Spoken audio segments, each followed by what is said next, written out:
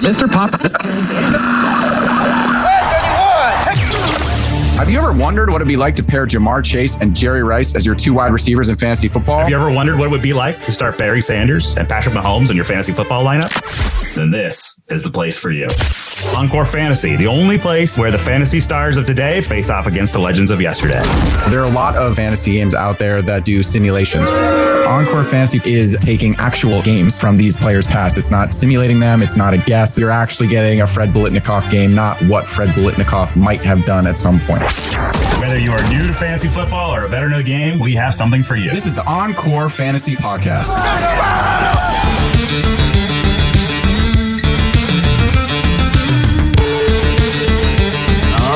Welcome back to the Encore Fantasy Games Podcast. I am your host, Ben Stecker. Joined alongside me is Michael Michaud. Say hi, Michael. Hi, Michael. That's a Home Alone reference because of the holiday season. But hello, Ben. I'm glad to be back after 2 weeks. Feels like so much has happened in 2 weeks. Well, so much has happened in 2 weeks. We've got a ton that's gone on in the Encore Fantasy Football world, a ton that's gone on in the real football world, and the football world. The football world, and we'll probably take a brief moment there to pause and say RIP to the beloved Mike Leach. That's a bit of tragic news that came down recently on that one. Hits home for me as a Washington State Cougar fan for sure. Got to experience the joys of Leach there as a unique coach, unique individual, the Palouse Pirate, as he was known in our time. But football world's going to be missing that guy a little bit. I was going to mention that. I knew you were going to, but if you hadn't, I was going to be all over it. Sports are about characters and what they contribute to the fabric of the game. And there are few people who have contributed as much in terms of the culture and the zaniness that people appreciated, both in terms of how he interacted with people. And he clearly had a great degree of loyalty from his players and what he did on the field with the offenses he designed. Certainly the world is less colorful without Mike Leach in it. Yeah, the air raid offense is something that carried over to a lot of college football programs and even in the NFL for a brief minute. And he certainly had a heavy hand in developing that. So that's something that's out there. You gotta know that the tributes and all of that stuff that are going to come down are going to be packed full of Mike Leach charm and wit and oddness, which will be a pretty good way to remember Coach Leach. Our best goes out to his family, but it's been quite the last 2 weeks on the NFL front. We're starting to see the playoff picture crystallize a little bit more. We'll talk about that. The fantasy playoff pictures have basically crystallized in every week, which we'll talk in depth about who might be some season-long fantasy football playoff winner types out there. Quick question about that. Who finished in first place in our fantasy league that we're in together? Who was that? I don't know. I checked out of that league back when we had our podcast about... I'm aware of that, but you also have administrative duties as the commissioner and the banker, and you sent out money today to the person who finished first. Who was that person? You have to say it. Hello, Michael. That's right. I scored the 5th most points in the league, and I finished first. Who knew? That is a pretty good snapshot for 2022 fantasy football right there. I don't have any qualms about it. Am I going to win the league? Probably not. But another league of mine, I squeezed into the playoffs on the last day last week. It's a 14-team league. And this week I played the number 1 seed and they were 11-3 and I was 500 and I kicked the crap out of them.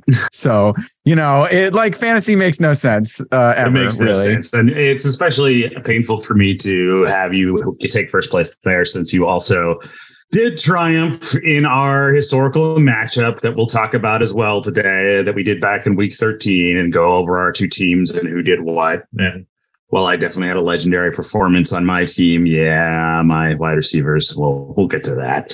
We'll do let's do a little bit of Wes Welker, not Wes Welker. We had a little tester where we did a full live who's who juggernaut lineup using our budget last week of all current players to match up against the juggernaut lineups that Michael and I did for our contest. And we'll see how that stacked up. Some big names in those lineups, but the results might not be what you think they are. So we'll talk about that a little bit. And of course, at the end, we'll get to our betting picks. I don't know if anyone out there is a 30 Rock fan, but this is like when Jack Donaghy says that he's got a great betting strategy based on horse penis size. I mean, this is a little different, but it's a strategy nonetheless. Ben's going to share it. There's no use of penis in my betting strategy. Let's just say that. I'm just saying it is a strategy. It is a strategy. Right. First, let's get into our historical game here between Michael and myself. And drum roll, please. Mish won. Sad face bet. I won. You won. So I'm going to move the goalpost and declare victory here, right? So Mish won 164.22 to 134.24. Congratulations. But I actually won because the only reason Mish won was that his receivers that he chose carried his team. So historical receivers are much better than current receivers, even though I too had historical receivers, but I kind of punted on them. So it doesn't really count for me. So really, I'm the winner. So basically, you're saying that I won because I followed the Ben Stecker maxim of historical players.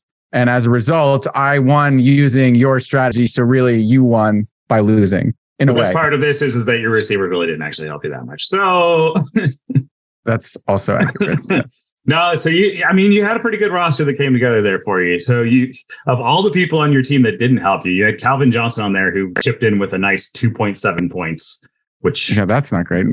2007 Calvin Johnson that must have been like an injury game for him because he was early on in his career. Oh, it was his rookie season. So Calvin was just getting his feet wet. He had one catch for 17 yards. Yeah, against the Vikings in a 42-10 loss.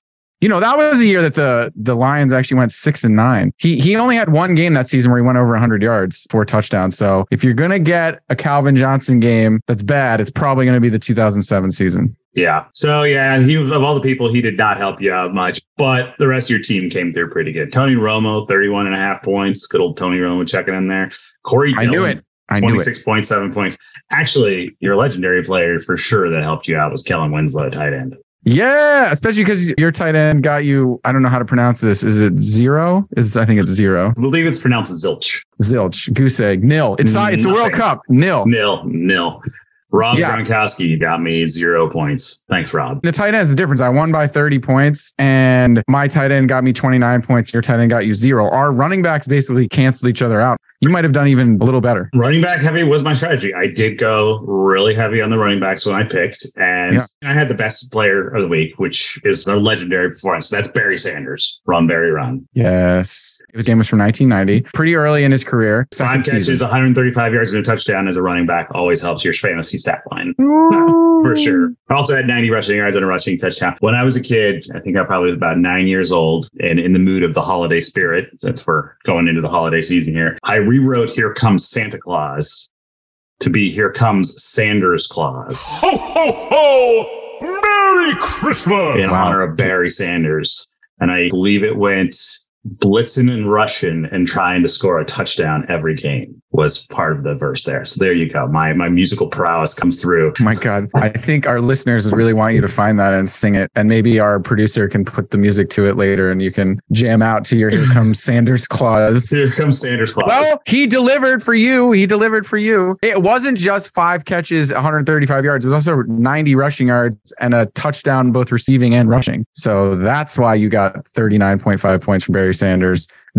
As you said, legendary performance of the week, slightly ahead of Tony Romo for me and Priest Holmes. You had Priest Holmes too. He really helped you. That was a big one. Another moldy oldie that helped you out there, Lance Allworth, checking in with 4 catches. Yeah, your boy. As a teaser for our next podcast, we're going to be collecting the year-end data to see how we've done from all the historical players, to do a little comparison to current players for an overall season through a 17-game week. And we'll see what that looks like on points per game, on overall stats. I really think Lance Allworth is going to be up on that list. I think he's going to have a pretty good points per game average. I think he is, although I do think there was one week where we pitched him on the podcast and then he scored 0. So that might throw down his average. 0. But I still think in general it's going to be good. This 23-point performance is certainly going to help. He was a guy who we talked up a lot in the early going as being an older guy that you could find in this game to throw on your team, and it'd be really fun. And it was really fun for me last week in beating you. 0 is exactly 1.7 points less than what I got from not Wesley Welker. Not Wesley Welker, Wesley Walker. Reading is a hard thing for some of us. And when you really get excited that you found a great deal on Wes Welker to be your third wide receiver,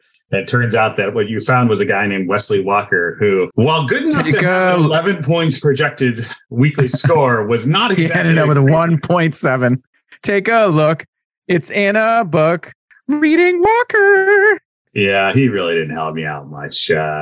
Almost matched you, Calvin Johnson, though. The other guy that I was really banking on getting one of his big touchdown games, and that was TJ Houshmandzadeh. That was your Houshmanelli championship. That guy didn't really do much for you either. 4 points, 36 yards. 4 catches, 36 yards. Meh. Yeah, 7.6 points. I mean, but my other receiver was Charlie Hennigan, who only got 6.7 points. So yeah, we both dabbled our toe in the Charlie Hennigan pool here, and well, he's got a high projected point total, 16.7. 16.8. I don't think he's popped it very much when he's been picked. His delta's been pretty low those times. We're gonna have to have a conversation with old Charlie there, spelling his name with an EY instead of an IE at the end. I'm gonna tweet at him, see what he has to say. The nerve. Is he still alive? That's right.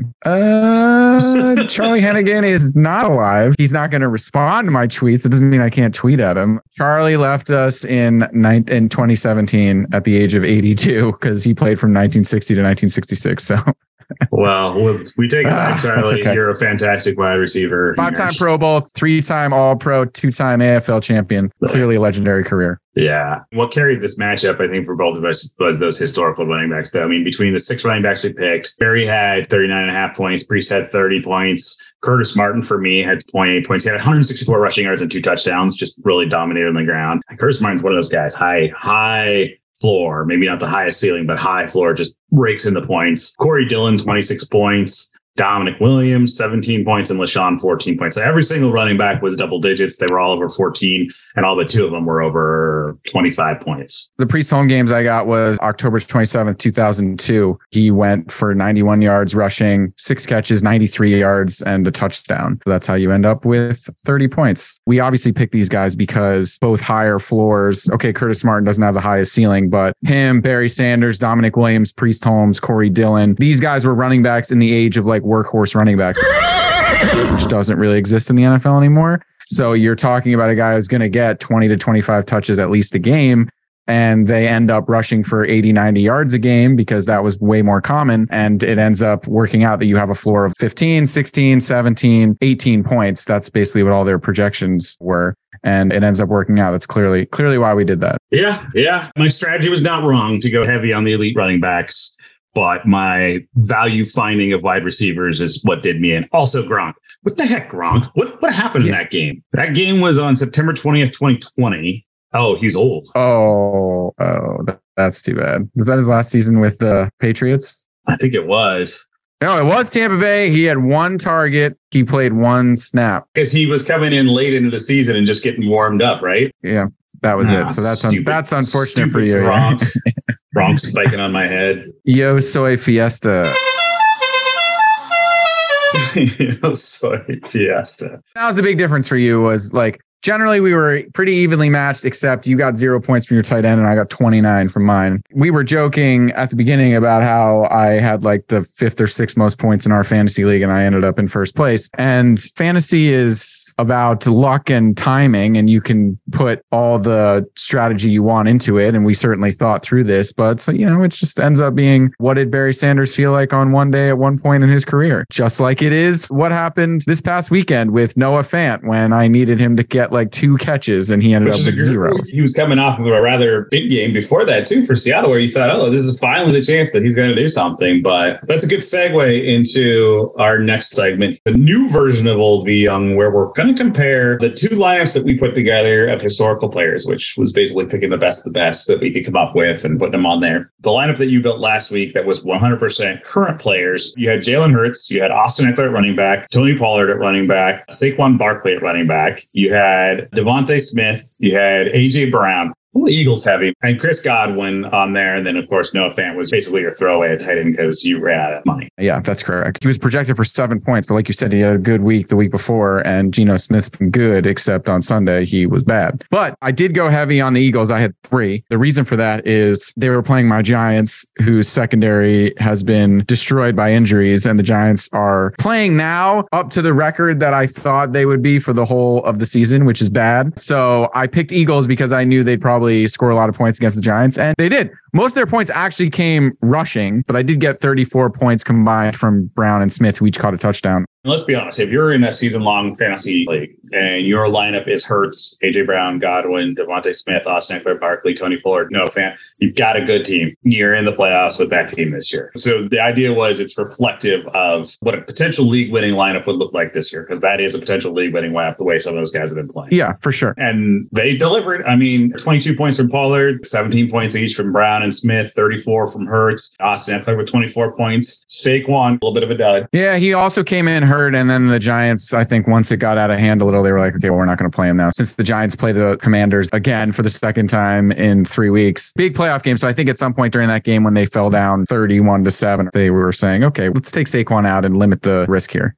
Yeah, and the result is that team came in with 132.58 points. Very respectable score, very solid team. Still would have lost my team last week. It would have lost and your team last week. As I came in at 134, you came in at 164. So an interesting little cross comparison there. So what's the big difference maker there? Because we talked about all of our, I don't want to say this out loud, but I will. All of our historical wide receivers kind of like duds, but in your active lineup, you had A.J. Brown, Godwin, Devontae Smith, all really did well, 44 points between the three of them. But it really is that running back trio. The ability to put those historical guys in there on both our teams, our running backs came in with so many points that it just kind of offset the other side. That's true. Yeah, that's exactly right. What's interesting from this for me is that if you're looking at historical players versus live players, this shows me that however you slice up a lineup with budgets, with whatever you do, you can create historical lineups that can compete with and beat current players. Even in today's offensive explosive game, there really is an equity of potential scoring across the board with both of them, which I think is the whole point behind why we have the game. One, to show that it really hasn't changed in history. Like you can still use the same players and relive the same great things and have scores that are the same and similar. These 2 weeks are like a perfect example of why this game is fun. Sure, I think the assumption is older players aren't going to score as many points fantasy wise, but then you look at results from our all historical lineup. You can find points. They are there to be had. You don't have to rely on a lineup of active players who can get you points, but so can Lance Allworth from the 60s and 70s and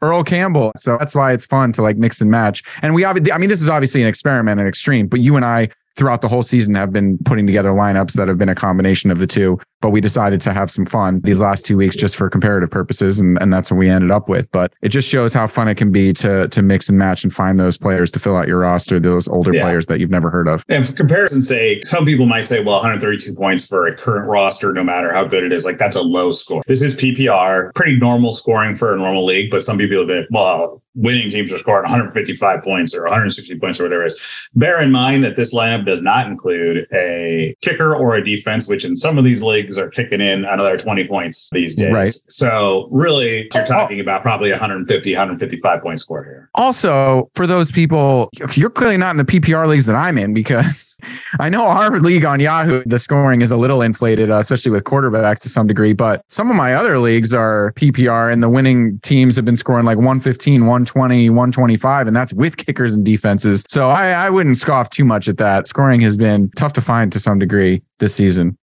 Yeah, for sure. I think every way we slice it, the results are always the same. And there's one hard, cold fact, and that's the historical wide receivers are better than current wide receivers. The Ben Stecker maxim. Yeah, sure enough. I'll continue relying on the old running backs are great, which is what won me our matchup last 2 weeks ago in our all historical player battle. So whatever you want to do, the Ben Stecker maxim. If you want to take the easy road and follow the data, then fine, you can do that. Follow it to victory. I just want to be clear. To winning. Since we don't always post video with this, Michael is now peacocking in his room right now to his... Yeah. Hold on, I have to put my shirt back on. It says historical fantasy champion. I wrote it on my chest right before I started this podcast. It's wild. It's wild scenes over here. Wild scenes. NFL playoffs. I know the Eagles look pretty good on paper. Frauds. But if San Francisco has a living quarterback, is there any team in the NFC that can beat Kyle Shanahan with those weapons? I don't think that there is. The big question, I think, is, funnily enough, the big question is not Brock Purdy. It's Deebo Samuel to some degree. But then again, maybe it isn't, because it also seems like anytime someone goes down on the 49ers, like you said, Kyle Shanahan just finds someone else to fill in and become a big-time playmaker. We haven't even heard George Kittle that much this season. So all of a sudden he could pop up for 10 catches, 130 yards in any game. Listen, you bet against the 49ers at your peril. is how I look at it. One of the reasons I picked Chris Godwin for my all active player team this week is because I was thinking, oh, the Buccaneers are probably going to be throwing a lot. Let's just throw Chris Godwin in there. And it turns out they were throwing a lot just badly because, oh yeah, the 49ers defense is also really good. So even if, you just have a guy like Brock Purdy or Jimmy G managing the game and handing off or dumping it to CMC or whomever, doesn't seem to matter. So I know you're right. The Eagles are 12-1. The 49ers are 9-4. The Vikings are 10-3, which is weird. It's not that weird for the Vikings. So the Vikings, they're one of those teams that if they get lucky in the postseason, they might be able to win a few games. They have dynamic weapons on offense. Justin Jefferson is unbelievable. Yeah, Dalvin Cook is there. They brought in TJ Hawkinson via trade. And look, Kirk Cousins is that guy. I've said this many times, and my wife will yell at me because she hates Kirk Cousins. She's a Vikings fan, and she thinks he's the worst, as do many people out there. But Kirk Cousins is what he is. He is a quarterback that will never win a Super Bowl for his team on his own, but he is a quarterback that can win a Super Bowl with his team if the rest of the team is correct. The problem the Vikings have is their defense is opportunistic. They're not a shutdown defense. They're a bend, don't break, and get the turnover defense, which can work, but is a scary thing to roll with. And their offensive line is basically turnstiles. Might as well be you and I out there blocking for them. So the Vikings, just by those playmakers alone, could upset some teams, but really, it's a two-team race in the NFC. It's the Eagles and it's the 49ers. And I think it hinges on whether or not the 49ers have as I said, living, breathing quarterback. The Seahawks look so bad on Sunday that I don't even think it would matter. The Seahawks are one of those back-end playoff teams along with the Commanders and your Giants. And let's be honest about all three of those teams. There's some stinky cheese with all three of those. Oh, horrible. Here's a question for you. The Detroit Lions might make the playoffs? The Lions are, one game out of the playoffs right now? And they're streaking a little bit. Who knew that Jared Goff would be manning one of the most prolific scoring offenses in the NFL this year? The guy doesn't even know where the sun rises and where it sets, which cardinal direction. What does that tell you? Don't go to school. Is Jared Goff the Ryan Lochte of NFL quarterbacks? That's a great comparison. Yes, clearly, like tall guy, great athlete, generally performs, but is clearly a moron. And you know what? Ryan Lochte has a bunch of gold medals and I don't have those. And Jared Goff is a not terrible NFL quarterback. Been to a Super Bowl already. Yeah, exactly. How many points did they score in that game? 3? Well, you're right. I mean, that's an interesting team that could make some noise. Jared Lochte and the Lions could make their way into the postseason. I don't know if they would win, but it's the playoffs. Anything can happen. Well, now that first weekend is 3 games per conference, right? So they could win. They could definitely win a game. I don't know if they would, but considering where halfway through the season, everyone was like, Dan Campbell should definitely be fired. And now they've lost 1 game since the beginning of November. Here's a question for you. Tell me how you feel about the Miami Dolphins. Go. I find Mike McDaniel to be a very interesting character. He's the biggest nerd to be in football, and he is brilliant at somehow getting the most out of Tua Tagovailoa. I'm not really the guy who's going to jump in on the whole Tua Herbert nonsense that's been going on, because I don't know why we're talking about 2 guys that haven't won or done anything. Because people like arguing about stuff. Can't really argue with the fact that the Dolphins have talent. You can't really argue with the fact that the Dolphins have found ways to utilize that talent this year, if not every week, but most weeks.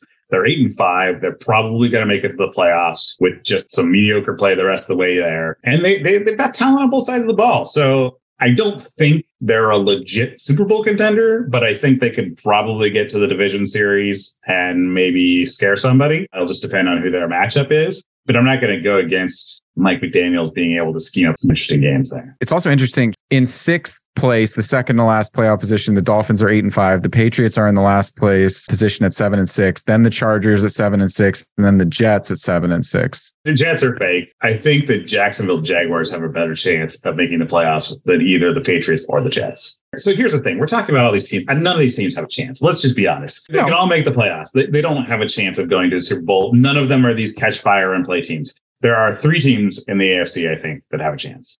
3 and only 3. It's the Bills, the Chiefs, and again, the Bengals. The Bengals are playing excellent football right now. After a slow start to the year, they seem to be a very complete team. Their defense plays well. Obviously, they have weapons on offense, and they've been doing it with missing different receivers every week. Tyler Boyd went down last week. They had missed Chase for several weeks. T. Higgins went down. To me, it's going to come down to which of the 3 quarterbacks gets the hottest in the postseason. Mahomes, Allen, or Burrow. And that's going to be who goes in. I feel like we're just destined for another Bills-Chiefs classic in the playoffs. Just think it's headed in that direction. Although the Bills have looked a little shaky and the Chiefs blew that huge lead against the Broncos and then still won the game. I just think those two teams have proven that they can turn it on in the playoffs. It's hard to maintain a certain degree of excellence in the NFL because while there are talent discrepancies between teams, they're not as exaggerated as they are in like college football per se. So as they say, any given Sunday, anything can happen. Yeah. So playoffs are fast approaching for the NFL, but what's here now are fantasy playoffs, which is a little bit more in our wheelhouse. And everybody's tripping over themselves to figure out who is the league winner in this year's playoffs, which is great because people have been throwing names out for weeks now. I think Kenneth Walker was supposed to be one of those guys when he came in. That's right. How'd that go? So good. So good for all those guys. Yeah, we've got, I think the latest one is Zonovan Knight with the New York Jets. I used him in the league this week. He was very helpful. I do have some guys that are off the beaten path that I think are going to be pretty big contributors to leagues. But I'm going to go on a limb and say that your league winners might actually be Josh Jacobs, Devonta Adams, and Justin Jefferson, who are pretty darn good and score ridiculous amounts of points. Yeah, it's hard to argue with that, although Derek Carr was really bad last Thursday, but Devonta Adams still caught a touchdown. It's very difficult to argue with that. One guy for sure who has come on strong, Brian Robinson Jr., he scored 15 points. He had a down game against Houston in week 11, then 21 points, then 13 against the Giants. The guy's getting the majority of the carries for the Commanders and catches a few balls out of the backfield, but generally is a threat to score a touchdown. I think he's a guy who also, as the Commanders look to push to the playoffs, Taylor Heineke, I don't know what sort of demon magic he's working from to win games, but it's working. So I would say it's hard to argue against those three guys for sure. Josh Jacobs coming on super strong, but also Brian Robinson. And, Justin Fields keeps scoring points. He doesn't throw for very many yards, but he certainly is a threat to run. And no team has been able to figure it out yet. He plays the Eagles this week, which is going to be interesting because they have the best defense in the league. So we'll see. It's a really good call. I mean, it really is. It's definitely somebody who's starting to emerge there a bit and will be a factor because, like you said, they do have a lot to play for. I'm looking at a pair of wide receivers, though. One is a rookie breaking out and one's a third-year guy who's starting to break out. And that's Christian Watson, obviously. And if you were able to scoop him up, he's been 20-plus points in each of the last 4 contests he's been in. He's number 7 overall over the last 4 weeks in average scoring among position players in PPR leagues. Number 9 overall, Jerry Jeudy. Jeudy got hurt a few weeks ago, but prior to that, he was emerging as Russell Wilson's trusted target. He had 16 points, 18 points, got hurt, missed 3 games, came back. He played 38% of the snaps in the game 2 weeks ago against the Ravens. He had 4 targets, 4 catches for 65 yards. So in limited action, because he wasn't fully healthy, he came back and put up a 10-point week. And then we saw what happened last week. 8 catches, 73 yards, 3 touchdowns. Jerry Jeudy is turning into a guy that, I hate using the word league winner, but he legit could be that. If Russell Wilson is healthy, Wilson trusts him, likes him, looks for him, and Jeudy can beat anybody in coverage. Now, the Broncos are basically down to him as a receiver. So there's a lot of coverage being skewed his way. But I was looking at it. Jeudy's track record, his season career track record is basically a carbon copy of what Devonta Adams did. Struggled early on in his career, even with the drops, didn't have a lot of stats, missed games here and there, had some issues. Then in year 3, clicked with Aaron Rodgers and the stats started to pile up. That's where Judy's at right now with Russell Wilson. We might be seeing a guy that, 1, is going to carry teams in the playoffs this year, and 2, might be a huge breakout next year. Yeah, it's tough to argue with that. He's certainly come on strong the last couple of weeks. I was a guy who leaned super hard into the Cortland Sutton hype before the season. That hasn't really worked out, but not much has worked out for the Broncos generally, except, as you point out, Jerry Jeudy over the last couple of weeks. The guy I'll throw out similarly who's come on strong is Garrett Wilson with the Jets. I know that the Jets, Mike White almost had all of his internal organs scrambled on Sunday, and no one trusts Zach Wilson, but whoever's been at quarterback over the last, 1, 2, 3, 4, 5, 6 games, Garrett Wilson has scored over 14 points in 5 of those and over 24 in 2 of those. And he gets a ton of targets, and he's proven to be probably the Jets' best wide receiver. And listen, we may not trust the Jets for being good, but we don't care if the Jets win. We care if the Jets have to pass a lot. And I think they are going to. And I think if Mike White is healthy, Garrett Wilson has proven to be a weapon under him. So that's another guy you can plug in over these last couple of weeks who can be a league winner for you. How about a quarterback? Over the last 4 weeks, it's been Trevor Lawrence as the number 2 fantasy quarterback behind Jalen Hurts. Trevor Lawrence was not starting for anybody's fantasy team at the beginning of this year. Certainly wasn't 6 weeks into this year, but he's averaging 32.8 points a week over the last 4 weeks. That's insanity. He has really found his rhythm. He has 2+ touchdowns in 3 of his last 4 games, 3 touchdowns in 2 of his last 3 games. He's gone over 300 yards in 2 of his last 3 games. He's clicking. He's got Zay Jones out there working for him. Another guy in PPR leagues that could make a huge difference in the playoffs. That absolutely both were on the waiver wire. The Jags, man, they're having a little fun over there these days, just like the Lions in the NFC. In one of my leagues, I plugged in Evan Ingram this week, and he ended up grabbing me 39 points. Yeah. The Jaguars are such an interesting team because I think we're all conditioned to not have faith in them, but they have a good offense. Evan Ingram is the 4th ranked tight end. As a Giants fan, this hurts me because I watched him do nothing for 5 years with the Giants. But him, Zay Jones, and Trevor Lawrence are 3 guys that if you're willing to gamble a little bit or you need to gamble a little bit, depending on your roster, I'd put my fantasy money on those guys for sure. Yeah, but the only Jaguar who isn't doing anything for anybody is Travis Etienne, which a lot of us had on our teams and expected to have something from, and he's been poopy sticks. Poopy sticks.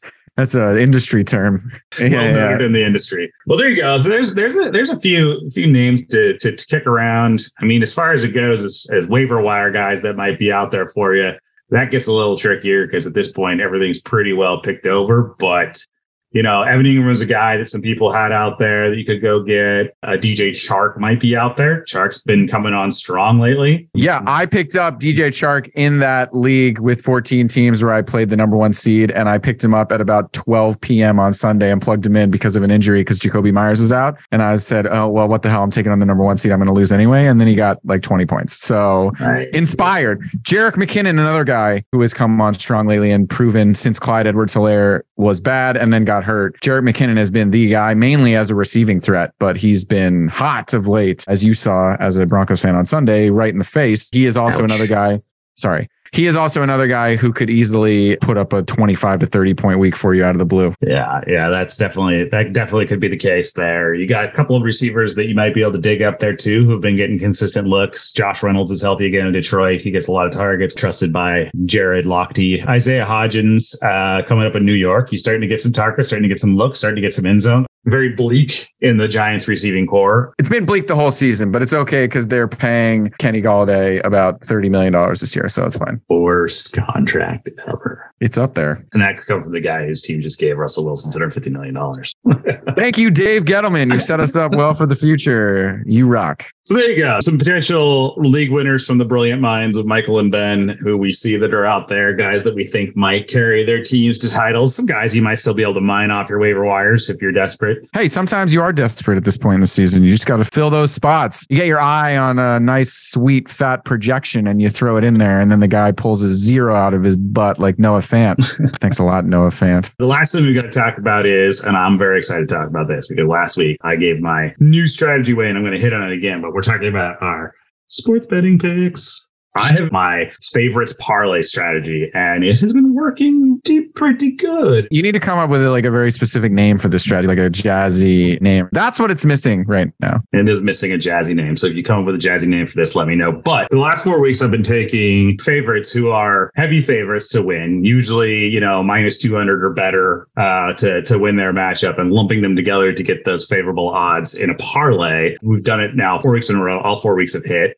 Let me see if I can go back and look at a couple of these ones here. The first one that I did was the Buffalo Bills against the Browns, the Eagles against the Colts, minus 280, and the Chiefs against the Chargers at minus 230, which all put together gave me a 3-pick parlay at plus 148. Hit that one. We did another 3-pick parlay the next week, which was the Eagles against the Packers, the 49ers against the Saints, and the Bengals against the Titans. Those all combined plus 228, 3-pick parlay. Hit that one. And then 2 weeks ago, it was the Bills versus the Patriots, minus 240. The Eagles versus the Titans, minus 265. The Browns versus the Texans, minus 265. Easy money there. And then the Cowboys versus the Colts at minus 460. And that put me in a plus 234. Hit that parlay. So that's 3 in a row. And this last week, which was one that I threw out on our last call 2 weeks ago, And that was Chiefs versus Broncos, the Bengals versus the Browns, the Bills versus the Jets, and the Eagles versus the Giants. Boom, boom, boom. Took them all down for plus 218. This strategy has been working. Clearly. So what is it this week? So this week, I've got the Eagles at the Bears, minus 435. I've got the Packers at home versus the Rams. Baker Mayfield can be as exciting as he wants for 5 minutes. He ain't winning a game in Lambeau in December. Not happening. Not with the Fighting Ben Skoronix.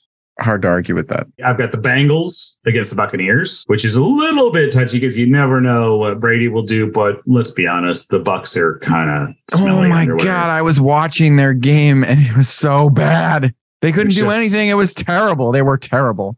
They're just not good at the football. And then my fourth leg of the parlay, those are minus 435, minus 315, minus 195. My fourth leg is the Vikings at home against the Colts. The Colts, they're just not good at football. The Vikings at home with a chance to clinch the playoffs, they're going to be a little sore from losing to the Lions. They're going to step up to win this one, clinch their division. Those four together, plus 267. A little $20 wager there gets you $73. Not too bad. There you go. I'm going to go with a parlay myself. I'm going to call it the triple underpass. That's what I'm going with because I have 3 games that I'm looking at that I think will hit the under because of either a combination of good defense, terrible offense, or both. First of all, Giants Commanders. The over-under is 40. I don't think so. The Giants barely have an offense. And it's a night game and the weather might be crappy in DC on Sunday. So I'm going under 40 points, Giants Commanders. My other one is over-under 44.5 points, Patriots Raiders. Under because both the Patriots defense and the Patriots inept offense. And my last pick is over under 38.5 Steelers at Panthers. I know the Panthers just played kind of good and scored kind of a lot of points against the Seahawks, but I still don't trust Sam Darnold. So I'm going under Steelers, Panthers 38.5, the triple underpass parlay.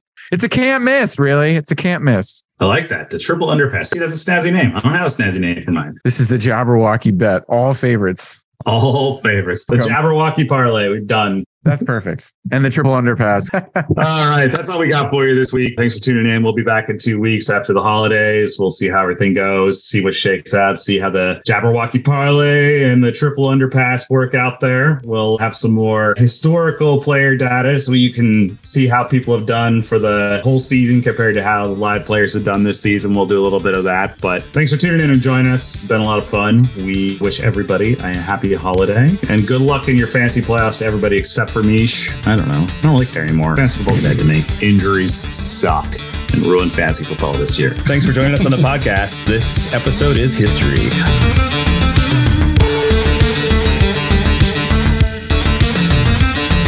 And you throw it in there, and then the guy pulls a horse penis out of his butt. Just sucking it out of there. I know it's long, but it's fun.